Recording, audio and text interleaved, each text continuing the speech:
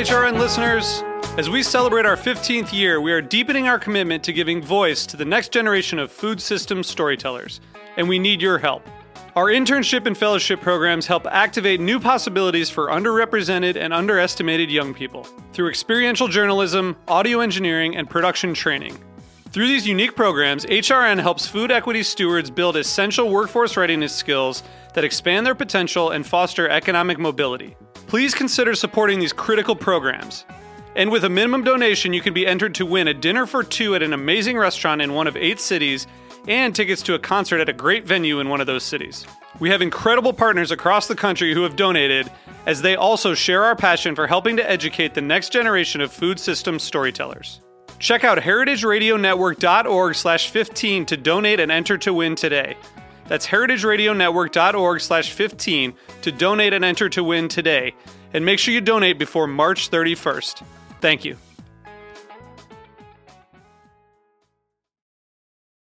Today's program has been brought to you by Cain Vineyard and Winery, a Napa Valley winery committed to respecting the soil and dedicated to the creation of 3 Cabernet blends. For more information, visit cain5.com.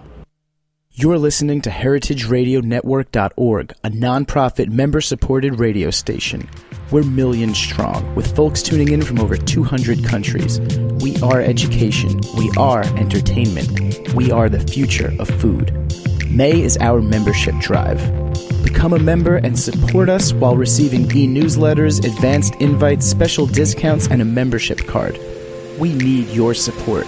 Visit our website and click the donate button to become a member today. Thank you for believing in us, and enjoy the show.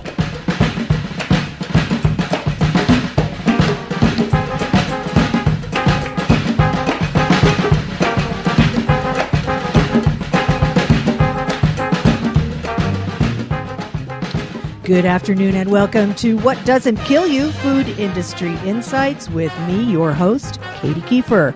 And on the phone with me today is Janet Riley. Janet is the Senior Vice President of Public Affairs and Professional Development for the American Meat Institute.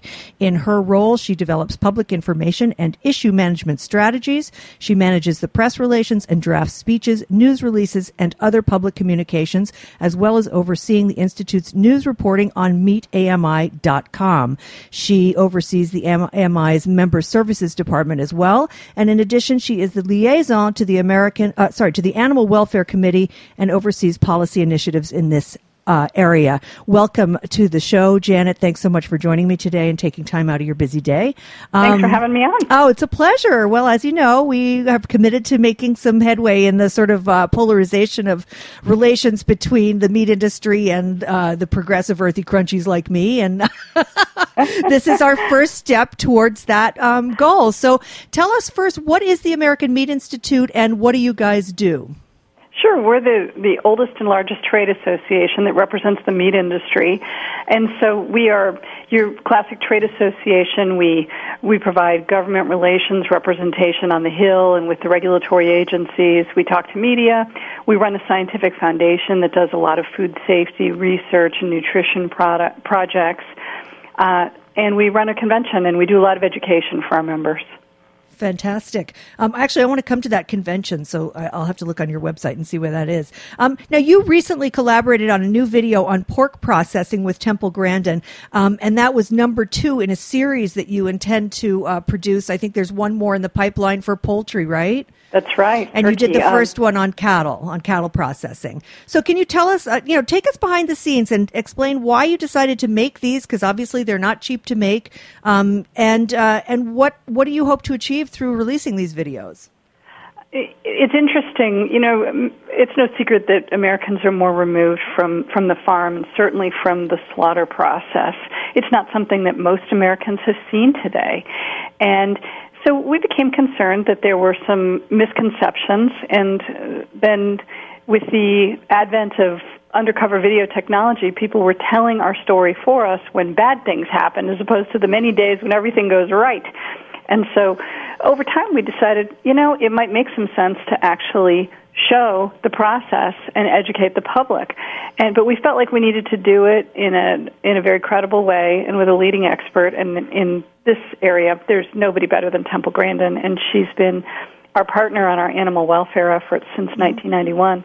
And she was thrilled because she had wanted to see more transparency. She was delighted to host the videos, and so she chose 2 plants. They're not named, but she chose 2 plants that she felt were representative, and we asked them, would you let us in with Dr. Grandin? And they said yes, no problem. And so we've made 2 videos that have been incredibly well received. How can people access those videos if they're consumers at home? We have a dedicated website called animalhandling.org. And right on the front page, you'll see a reference to our Glass Walls project. And so there's a beef video, a pork video, and there's also a print brochure that contains images from the videos that has more text that explains all the steps in the process. And these are not sanitized videos. You saw the video, Katie, and yeah. I mean, I think you'll agree. These really just show it like it is. We don't attempt to sugarcoat the process. It's a process that is quite remarkable when you've never seen it, because we're accustomed to seeing something put together. We're accustomed to seeing a car put together. Right. We're not accustomed to seeing something disassembled. And it's quite complicated, and it's a living, breathing animal that deserves respect and humane treatment. It's quite complicated, and most people are truly fascinated by the process when they see it.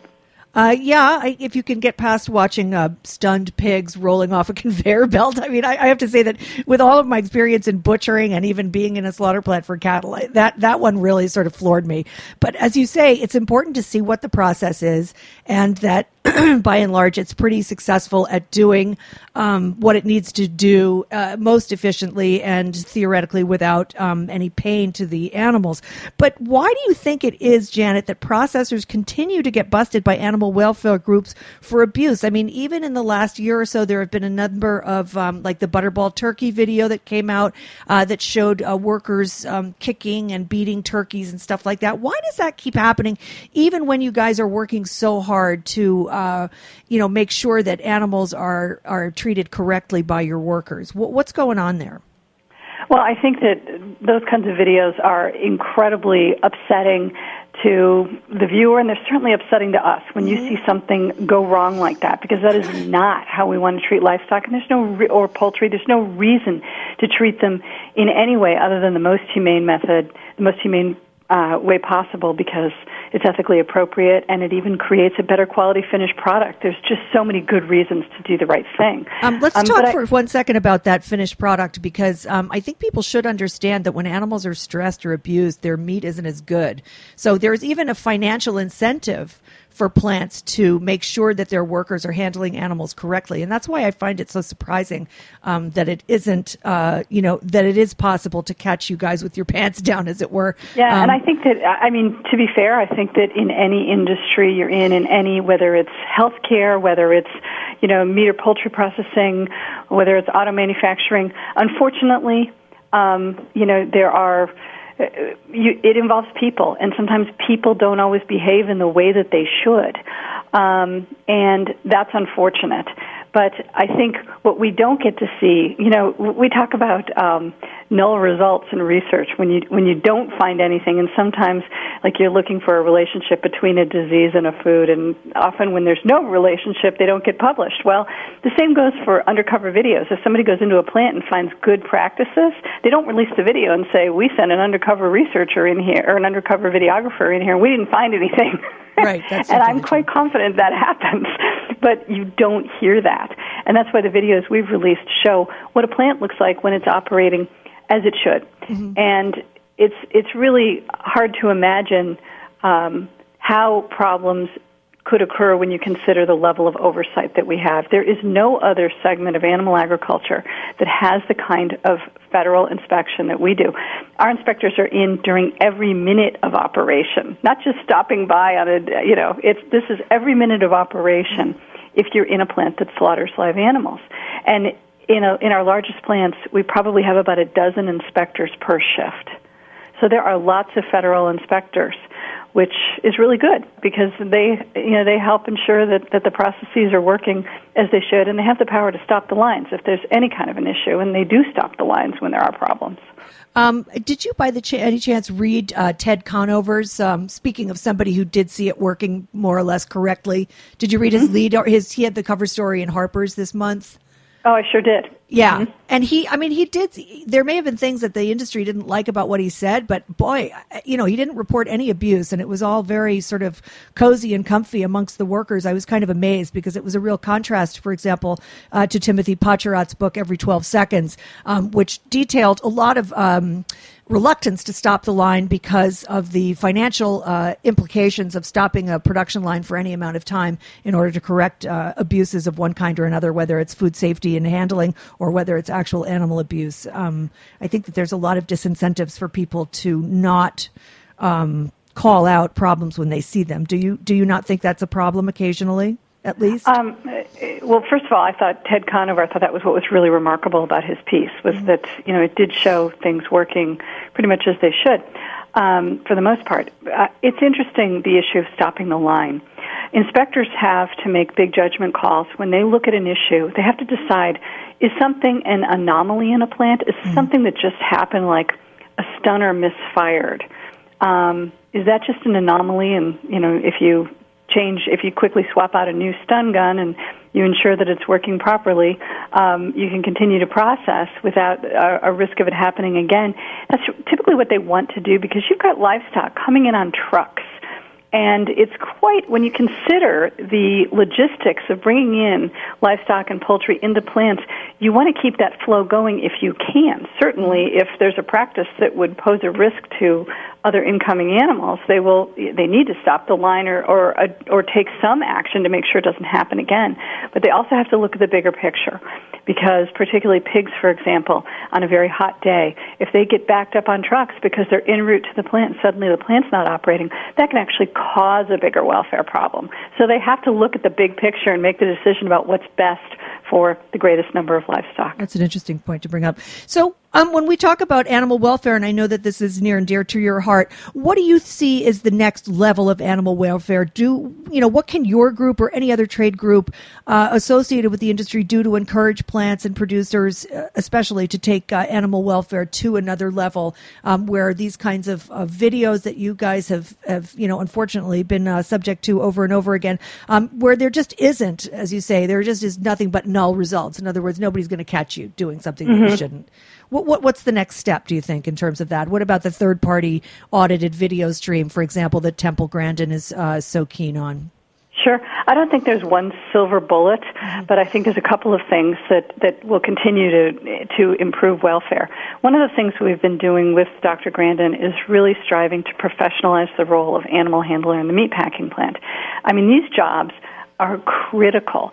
Someone who's unloading pigs, it may not sound like a big glamorous job to someone who's never done it, but it is a really important job. Someone who's stunning pigs or cattle or any animal, doing it accurately, it is absolutely critical to the welfare of the animal.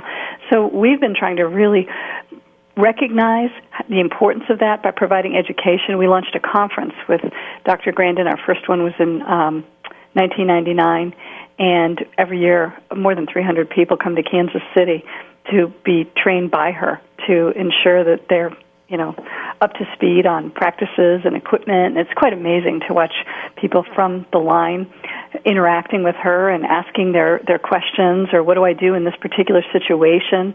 So we've been really trying to pull those people in and just sending them on a business trip and recognizing the importance of that role goes a long way. Are you able to screen your candidates for animal handling? I mean, I know one thing Temple told me is that 10% of the people who work in animal handling should never be allowed near an animal, and that goes for supervisors too.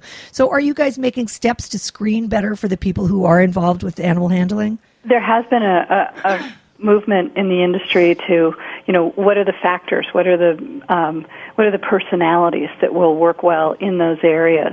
We're just about to go out with a survey of our members, and we're actually going to ask that question. What are you doing to ensure that you're hiring the right person for these jobs? And we're going to ask them about things like that.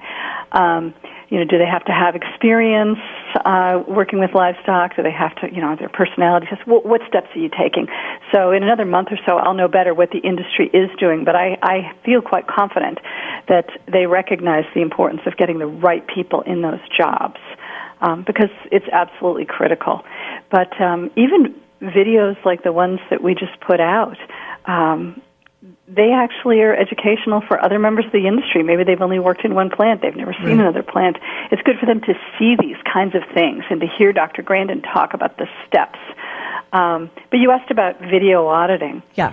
And video auditing is playing a bigger and bigger role. There's a couple of different types we use video in different ways. Some plants have video that broadcasts within the plant, so maybe a plant manager is watching it. Other plants have feeds that go to an auditing company. So they're using the audit that we developed with Dr. Grandin in 1997, and they're actually auditing remotely, looking at various aspects of the plant. So they might be looking at how many livestock fall when they're walking at a certain point, how many animals are stunned perfectly the first time, different aspects of welfare. And then if they see a problem, they alert the plant, but they're constantly providing data. And they can even look at, how different personnel are functioning and what's their performance like. And so that's been really, really useful. It's not an inexpensive system, so it may not be feasible for every size company, because it would require a big capital investment for a small company. Really? Very high-tech system. Video cameras are cheap. I'm talking about the remote auditing system. Oh, I see. Like using something like Aerosite, that company that Temple is. Right. That could be tough for a small company, but more and more companies are installing their own video systems within the plants. Well, why wouldn't trade associations participate in funding that? Isn't that what some of these trade associations are kind of for? Is for organizing some sort of funding for, you help out with crisis management. Why wouldn't a trade association also help out with funding something like this? That's really not what a trade association does. We do more research and we provide information, and we host conventions where they will exhibit and give them the opportunity to interact with those companies. I see. But we don't typically fund something that would be deployed in a plant. But in terms of the question that comes up is this live feed idea. And some people said, just make a live feed and broadcast it to the Internet and show everybody what's happening in every plant. Couple of issues there. First of all, we have unionized federal inspectors. And I think it is highly unlikely that they would ever agree to being broadcast live on the Internet. That would be a big deal. So I think that the inspection workforce probably would object to that. We cannot even photograph an inspector in a plant without prior permission. So you won't see inspectors typically on the videos that we show, because we would have to get all sorts of permission to do so. But the other issue I have is if I watched something I didn't understand, like if I had a live feed from an operating room, for example, and nobody was explaining to me what was happening, I would have no idea what I was looking at. Is this good surgery? Is this bad surgery? What are they doing? I don't know. That's why we decided that taking the approach we did with Dr. Grandin, where she actually explains it and puts some context around it, was probably more useful to people. Well, I can't say I disagree with that, but I still think that having that video stream, whether you show inspectors or not, and whether or not people are even aware of exactly what the steps are, once theoretically they view all of your videos, they'll have a better idea of what to expect. But what do you think is the reason there's so much pushback within the industry against a video stream, whether it's audited by a third party or simply sent to, say, Cargill headquarters? I've heard a lot of guys in the industry, Raoul Baxter, Dr. Ray, like a lot of those guys that blog on Meeting Place are also very much against the idea of the video stream. Is it simply because of the anonymity of the inspectors, or what other issues do you see? I'm not familiar with. I did not realize they'd made comments about it, so I'm not familiar with their specific comments on it. But I don't sense a pushback at all in the industry. Really? No, I sense a real embrace of video, and when I go to plants, I see it more and more. I'm in plants all the time. And so I think that it's definitely something that's coming online, whether it's within the plant broadcast or into the manager's office, or whether it's remotely audited by a third-party firm. Right. I certainly got that impression at the convention that I went to, the Animal Agriculture Alliance. I heard a lot of people talking about, yes, let's bring that into the plant and let's make that universal. So, I have to say that I do feel sort of encouraged about that. Janet, I hate to say this, but we have to take a short break for a sponsor drop. But please, folks, stay tuned to my conversation with Janet Riley, the Communications Director for the American Meat Institute. We'll be right back. Everybody gets broke down. Everybody gets low. This one's called Broke Down by the California Honey Drops, and you are listening to What Doesn't Kill You on heritageradionetwork.org. Trying to see what's down that road, but you ain't gonna see. see nothing but the seeds you sow.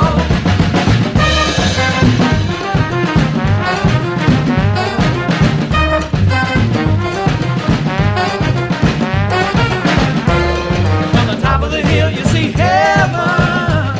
From the top of the hill you see home. Now you may feel like a stranger, but I know that it won't be long. 'Cause there ain't no reason to hurry to that other shore. 'Cause you ain't gonna get nowhere until you know what for.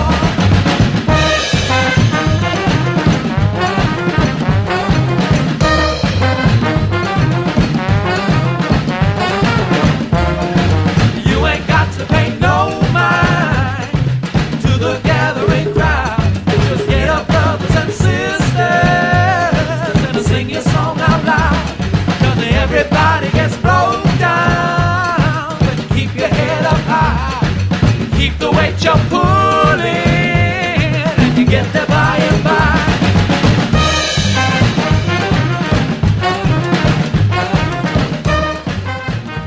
We're back with Ms. Janet Riley, the Vice President, and let me just read your little thing here. This is Senior Vice President of Public Affairs and Professional Development for the American Meat Institute, and we're talking about the meat industry and how they relate to all the various challenges that they face in the 21st century, not the least of which is a lot of consumer distrust, and that's what this conversation is all about, is to try to bring some kind of reality check to consumers so that they understand some of the processes that go on in the meat industry, whether or not you want to eat meat. The point is to recognize that the industry is doing, I think, its best to come online with some of the things that consumers are most concerned about. And so to that end, Janet, my next question to you is, what do you feel are the greatest challenges that face the livestock industry today in terms of reassuring consumers that you guys are doing the best you can to do your job correctly?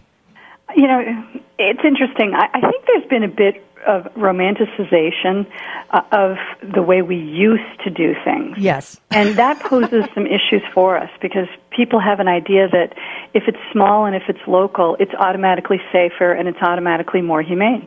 And that may not be the case. Small and local plants can produce safe and humane products. They can also have problems, and the same goes for large plants. But I think that movies like Food Inc., unfortunately, have created a bit of an inaccurate picture of how we operate and what we're all about. And now we're playing catch-up. So I blame ourselves to some extent, and me personally, because I'm supposed to be the communicator for the industry, for perhaps not talking more vociferously or more openly, but we're definitely committed to it now. Because I just think there are a lot of myths that we have to overcome at this point. I think so too. For example, let's bring up the issue of the environmental programs that some meatpacking industry, entities have instituted. I wouldn't say that it's universal, and I certainly think that there's a long way to go. But a lot of the charges leveled at the meat processing, the meat industry, is the level of pollution that it brings, both in wastewater, in solid waste, and in methane.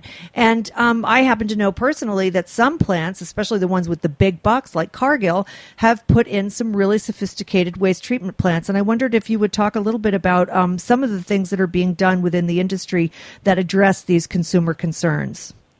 Sure. There are a wide array of programs like water reuse programs, energy reduction efforts, wastewater treatment on site, all sorts of initiatives that are, not even new, that have been well established for the 2 decades that I've been in the industry, but they've been becoming more widespread. We're actually going out also with a survey on what our members' environmental practices are to try to capture some of those numbers so we can give more hard data. But all these plants are regulated by EPA and by state and local officials, and they have to comply with a host of regulations. So I think that in that area, sustainability has become a bigger and bigger issue. It's a customer expectation from the retail stores and the food service operators that purchase our product and from the consumers themselves. And so, but when you say the EPA can regulate, I mean, recently, I think it was North Carolina is trying to regulate through agricultural, or rather farm protection bills, otherwise known as ag-gag laws, trying to regulate how many times the EPA can fly over a wastewater lagoon. I mean, that doesn't seem like it's particularly consumer or environmentally friendly. Why do you think that there is that kind of, shall we say, pushback on the idea of being inspected, certainly by a government agency like the EPA? I apologize. I'm not familiar with that situation. I think that's probably an on-farm issue. That may be. Quite possibly. I just don't know the answer to that particular question. Right, that's okay. But again, it's very interesting. I just heard Dr. Frank Mittliner speak at the Institute of Medicine the week before last in Washington, D.C.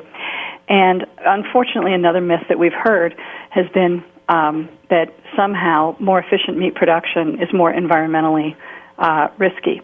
And Dr. Mittliner challenged that assumption, and he especially challenged some of the United Nations data that's often cited. There's a statistic that people frequently use that livestock production causes more environmental damage than autos and transportation. And Dr. Mittliner argued that that's actually not the case. And now the United Nations admitted that actually that data was not accurate. And so he's leading a new effort to recalculate those numbers. And I heard his presentation in Washington, and it was absolutely fascinating.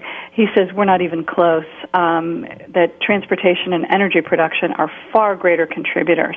He also presented some data saying that efficient agriculture, the more efficient you are, the fewer resources you use. So unfortunately, some of the common refrains may be actually quite opposite of what the data will show. He was explaining, for example, in his presentation that it takes 5 cows in other countries to produce the same amount of milk that 1 cow would produce in California, for example. And when you're able to produce milk more efficiently, you have less of an environmental impact. So he had a lot of data in his presentation that was absolutely fascinating. It just wasn't what you've been hearing. Right. Where could people access, like, for instance, me? What is his name again? Tell me again. Mittliner? Mittliner. It's a German name, yes. And it's very interesting. We actually videotaped him afterwards. We had a camera there, and we videotaped him, and we're going to post it because it was so good that it was such interesting information that he agreed to just sort of recite it for us on camera. So we'll be able to access that on your American Meat Institute. Absolutely, but you can find, if you search his name, and it's a complicated spelling, but he's widely quoted, and his data should be published on the Institute of Medicine website as well, because he made a PowerPoint there. Interesting.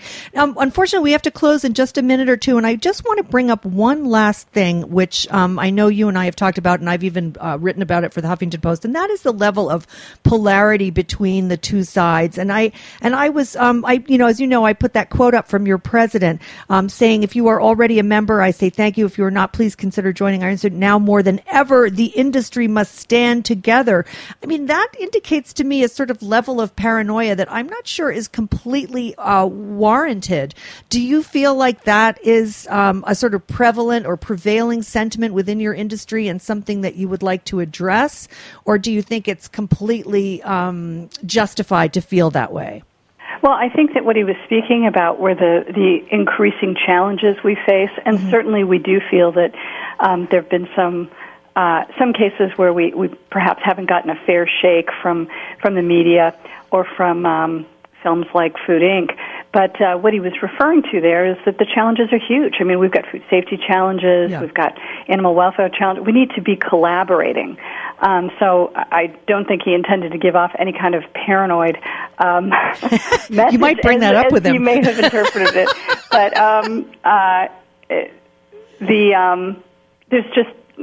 It's a recognition that we need to be collaborating and sharing good ideas. One of the big initiatives he's led is to make issues non-competitive. And we made animal welfare non-competitive in 2002. We made food safety non-competitive in the late 90s. And what that means is that we need to stand together and share information. So if you found a way to destroy a pathogen in your plant, don't keep it a secret. Share it with everybody else. And if you've got a great new tool for handling livestock in a low-stress way and you're a member of the American Meat Institute, then you're pretty much obligated to share that with others, right, so that everybody can benefit, because the better we are as an industry, everyone benefits. Yeah. You know, when there's a black eye, because if somebody has a problem, if there's an undercover video that comes out of one plant, it makes us all look bad. I agree. And so we need to make sure that we're doing everything we can to help everybody in the industry be the best that they possibly can be. Right. And Dr. Grandin has been an absolute godsend to us. We didn't get much of an opportunity to chat about the things that she's done. We were the first ones to partner with her and say, can you write us guidelines? And she wrote them in 1991 when she was a new professor. And then she wrote an audit for us in 1999.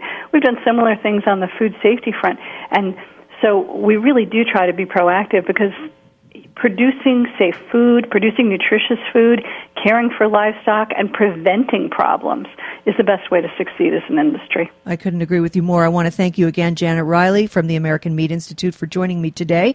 And I want you to tell us one more time where the people can access those excellent videos that you've produced with Temple Grandin that show the actual process of slaughtering both cattle and pork. Those are not on your website. They are on animalhandling.org. Is that what it is? Yeah, that's our dedicated animal welfare website. Okay. So animalhandling.org. Or if you Google Temple Grandin and slaughter, the videos will come right up. That sounds great. Thanks again, Janet, for joining me. And thank you to my sponsor. Thanks to my engineer, Jack Inslee, and we'll see you next week. Remember, go to our website, sign up, and pledge your membership to the Heritage Radio Network. Thanks for listening. Bye-bye now. Thanks for listening to this program on heritageradionetwork.org. You can find all of our archived programs on our website or as podcasts in the iTunes Store by searching Heritage Radio Network. You can like us on Facebook and follow us on Twitter at @heritage_radio. You can email us questions at any time at info@heritageradionetwork.org. Heritage Radio Network is a non-profit organization. To donate and become a member, visit our website today. Thanks for listening.